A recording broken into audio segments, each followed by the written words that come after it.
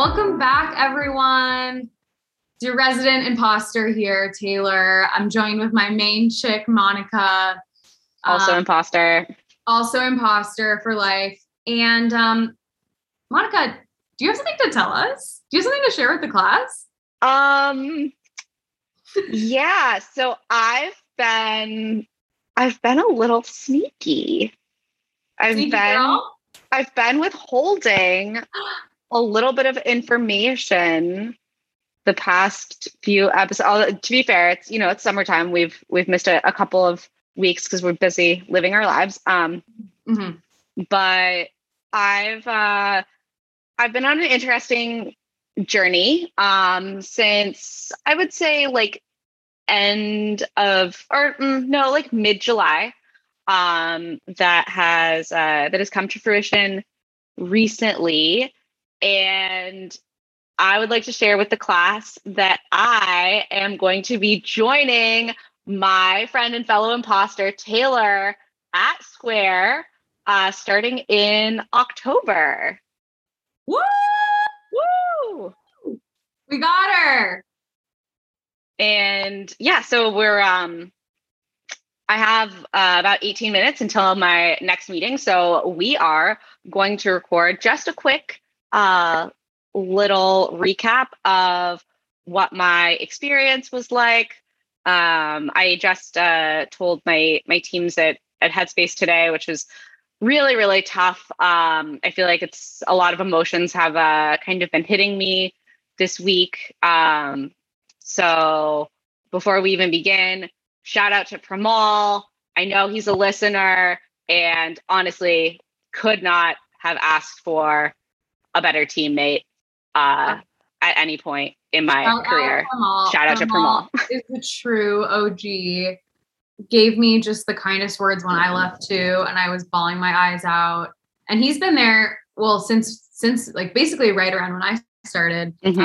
You all have been together on that team. What was it like having to break the news to Pramal among other teammates? Very, very difficult. It was very difficult. He and my manager, who I've also had an amazing experience working with him, probably were two of the biggest reasons why I have stayed at Headspace so long and why it made it such a difficult decision. Like, I really, really believe that the team that you are working with makes all the difference in terms of what your day-to-day looks like, what your morale looks like. And I've been so lucky to have worked with such great people and do awesome things, some of which I'm still in the middle of because my last day is October 1st and I've got a heck of a lot of work to do before then. But anyway, so rewinding a bit back to Can I rewind even before July? Because not to blow your cover, but we've been talking about this for a while. Obviously when I was interviewing, and I think you are someone who, thinks through decisions, takes a little bit longer to make important big decisions. Sometimes, which is not a bad thing. That's you're very rational and, do your due diligence before making decisions. And I know you really wanted to, I think you gave it your best try of I want to make nothing was really wrong. And it's nothing was wrong. Nothing was wrong. Can I stay and still be fulfilled and happy? And can I kind of just be somewhere where I feel comfortable? And I think, talk us through that thought process of even how you were okay, I'm gonna interview. I'm gonna try to move on. So there were a few things. It always has sort of weighed in the back of my mind that I started at Headspace as an intern over 5 years ago with the scope of the engineering team, and the entire product was really, really different at that point. It was a much smaller, scrappier team. And they brought me onto Android. I had no idea what the heck I was doing, but I grew a lot there. I owe them so much for that opportunity. But it always sort of bothered me because coming in as an intern, we talked a lot about all of your interview rounds, Taylor, and how time consuming and stressful technical interviews are for engineering roles. And coming in as an intern, I had maybe a 1 hour, very mild technical interview, and then a chat with the guy who was the VP at the time. And so it was really, really not at scale with what you went through, with what I went through. And I always had, just this sort of lingering doubt in my mind, like, could I get a job at another company? Like, is my knowledge only applicable to Headspace? Am I an engineer, like, outside of Headspace? 5 years is a really long time to stay as, at least from what I've seen at a tech company, I think, especially when it's your first professional role as an engineer, which this was for me. And it's not to say that, like, I would have jumped ship sooner if I don't know, like, had more self-confidence. Like, I'm not saying that at all. Because Headspace has been so, so good to me and is such a wonderful place to be. But that nagging feeling, that sense of, like, yearning for that validation external to my only frame of reference was always there.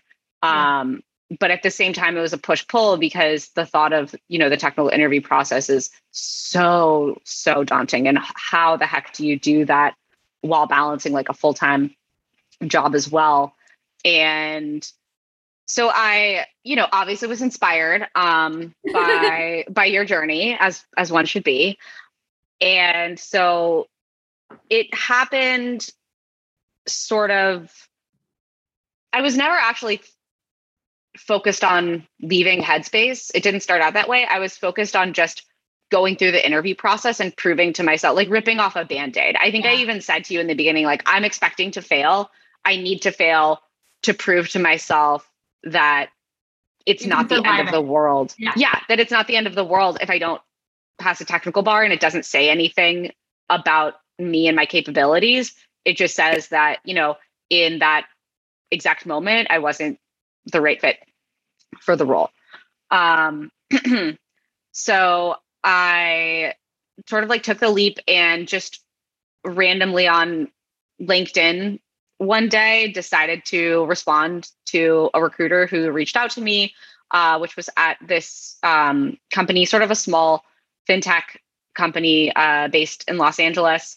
And I started the process with them. She was great, and she gave me a hint about what the next interview would entail technically.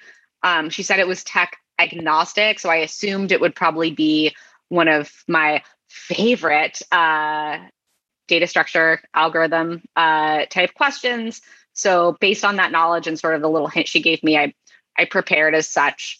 And that ended up going, like, pretty well. Like, I was very surprised myself.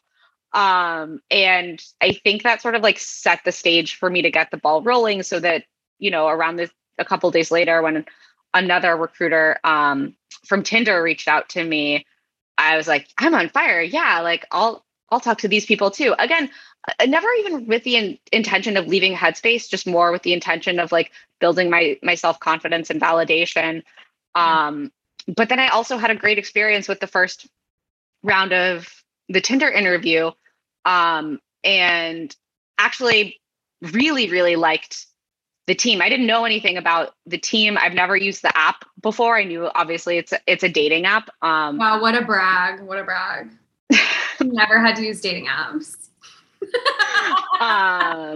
That's another podcast episode. Listen, we're on a tight schedule. I have 15 minutes left to divulge all my whole interview story. But the team was amazing. There, without me even needing to ask up front, there were always women in my panel. I think more women than men. Also, their attrition is super low. Like, all the people I talked to had been there 4 or 5 years. And meeting that team was, like, incredible. I thought that the interview process was also, like, very well thought out. And so I would say probably around when I was scheduling my second round, I guess my on-site, even though it wasn't an actual on-site with Tinder, was when I started to really think about a life outside of Headspace, having met some people and talked to another team and heard about some of the challenge they were solving, and thinking like, oh, okay, like that actually does sound challenging, but not like terrifying, and also kind of exciting. And I think that was also around the time when you were like bugging me, being like, hey, you should talk to Square. Hey, can I put you in touch with the Square? And at first I was like, no, Taylor, I have to get through these 2 interviews first so that I can just like use it as practice. And then, but you finally convinced me. And so one day I just said, yeah. And so I started that process too. So I had 3 at the height of all it, 3 sort of irons in the fire, which was challenging. But I somehow sort of muscled through, and still, I think also because Headspace is so great giving us like Mind Days every other Friday. I was interviewing pretty much every Mind Day for all of last month too.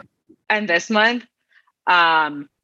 Just to, it was really important to me to not, I'm in the middle of a big project at Headspace too. So it was really important to me to not drop the ball at work as well, because I still wasn't really convinced that I was even planning on leaving. Square's interview process was like a little bit different in that it was a take home. I had obviously more time to do that. It was one less interview that I had to figure out when to schedule. And that made it a little bit more manageable. And fast forward, a couple of weeks and a lot of hours spent, over my computer reviewing Android app architecture and like rebuilding all of these like little sample. I think I built like the same or variations of the same sample app maybe like 10, 20 times, just like with little tweaks here and there. Like sometimes we're going to use this navigation library. Sometimes we're going to do it the old fashioned way. Like sometimes we're going to use dependency injection. Sometimes we're not. I just wanted to be so prepared for whatever anyone threw at me in any interview. And just, I'm used to doing things like a certain way at work. And because, we work on a big production scale application, there's a lot of things I don't even have to think about. Our dependency injection framework is built out, like our data binding, the way that we, send data to the UI is all built out. Like I haven't had to build these things from scratch or really think about like how they interop or what the benefits or trade-offs are. So if nothing else, I feel like I learned a lot more about Android development and best practices like within the last month as well. Although I will say it's not at all sustainable to be like studying and interviewing all like waking hours a day, especially also not when you have like a little puppy, which I've also had since May. But fast forward sort of to the final rounds of technical, I ended up thinking that Tinder and Square were probably the best options where I could really see myself if I wasn't going to be at Headspace. So I made the difficult decision to drop out of the interview round of my final round with the fintech company who first reached out to me so that I could have time to schedule the final round Tinder interview. And I ended up getting offers from both, which was amazing considering I went into this process thinking I wasn't going to meet the technical bar at like anywhere that I interviewed, or that they would offer me like, I don't know, like a junior position or be like an internship or something. An internship. So a volunteer position. But I ended up getting two really good offers and having a really, really difficult decision to make. I think that once both offers came in and I had a chance to really, really talk in depth with people from respective teams, with both of the recruiters a lot. And also both are publicly traded companies. So also to look, kind of at valuation and potential outlook of both was around the time that I decided, okay, I think I'm ready to leave Headspace. I think there's some good opportunities out there for my own personal growth and development. And then it came down to deciding between the two offers, which was tough. It took me like almost a week to decide. And during that time, I met with some more people on the team at Square, and I had a lot of conversations with Tinder as well. And ultimately, I chose Square. I know. Well, I was really like, it was tough. And I chose Square not just because Taylor works there. Thank you very much. I really tried to stay out of it because I didn't want you did a really good job. I didn't want you to feel pressured to come here just because I'm here. Yeah. And like, obviously I wanted you to, but I wanted you to go where you wanted. So I was kind of like, you're like, I'm going to think about it over the weekend. I was like, okay. Okay, bye. Bye. But ultimately I chose Square because at the end of the day, I wanted the most different experience I could get from where I'm at now. And Square is a huge company. They have a bunch of different apps and they have a ginormous engineering team and also just a lot more structure, a lot more, I think, formality than Headspace and also than Tinder based on the conversations that they have.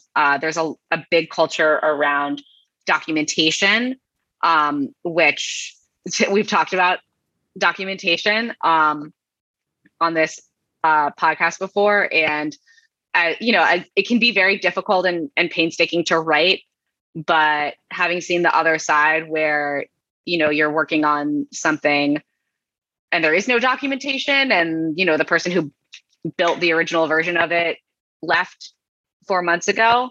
I think it's really important to have that and just the formality. Their growth framework is excellent and it's also public.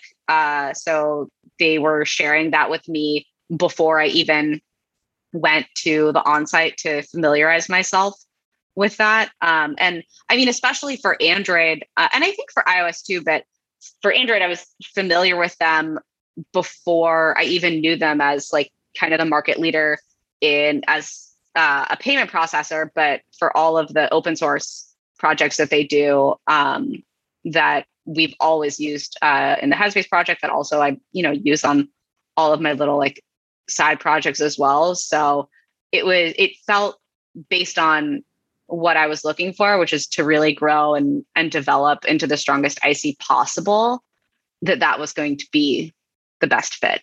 Yeah, I am so happy, so happy that you're coming over to the other side.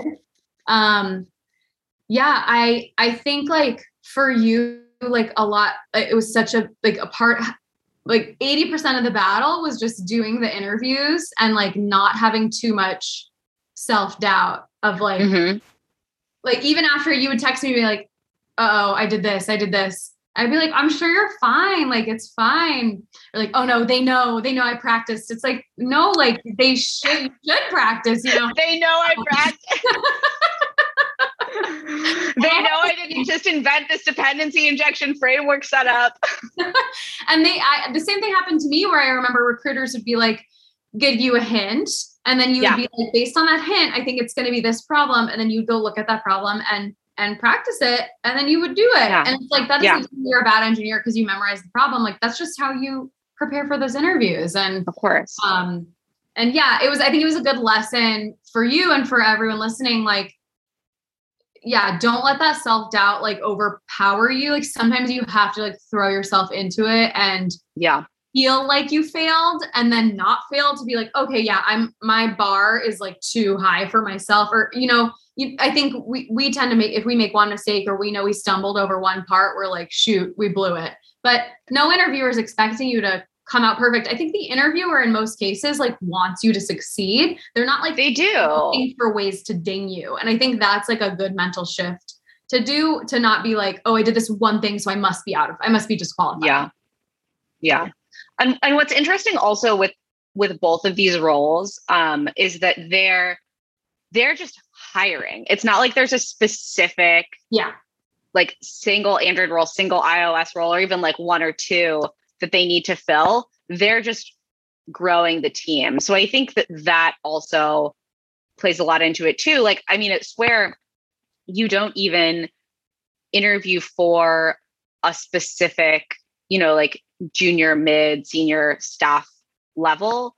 You do the interview and then based on your performance, then, that is determined later on, which I really like and think was cool. Tinder was different. That was actually like a senior level position. But again, they were, I think, just hiring, not for just one specific role to fill. Yeah. And you alluded to like kind of the public growth framework, and they're also public salary bands. So we know for the level that we're in, like we know the low end and the high end of the salary and where we fall and like what we can expect within that band. And it's really clear, like even I in the past week have looked at my independent like growth framework. I forget what what IDP stands for. It stands for something about performance, individual performance, something development. But I'm going through and marking my competencies on that level for that level and for the level above me. And then we go over that every 6 weeks or something. So it's definitely something top of mind. There's a framework that everyone follows and everyone makes within that salary. You don't have someone, making 20 grand higher than you at your same level. Which definitely happens at some places where you can just negotiate, maybe you have multiple offers, you say, I need this amount, and they just give it to you. And then you're, automatically at a advantage, the whole time, or a disadvantage, depending on what side you're on that one. So that's really comforting. You don't have to do a lot of extra work, you just know that you kind of go through, work hard, what's expected, where you stand, and you don't have to like fight your way up the ladder. Yeah. Yeah. It's nice. It's already built in. It feels supportive. It feels like there's people behind you, like helping you grow. And the expectation is that you will. It'll take time, of course, but there's this like support system. Yeah. And I think I also thought that there wasn't going to be a place as at the same level of work-life balance as Headspace, because obviously that's what we practice, that's what we preach, practice what you preach. Like mental health is super top of mind. And I just never thought that other tech companies would honor that in the same way, but I've totally seen that they do. Like it feels exactly the same. Obviously I'm more stressed because I want to prove myself and do well, but it's cool to know. Yeah. It's cool to not feel like, oh no, like no company is ever going to treat me as well as this one. Like you just really, you do your research, you suss it out by talking to people in the interviews, and then, you find that there is another place that you can call home. And I'm so glad you did.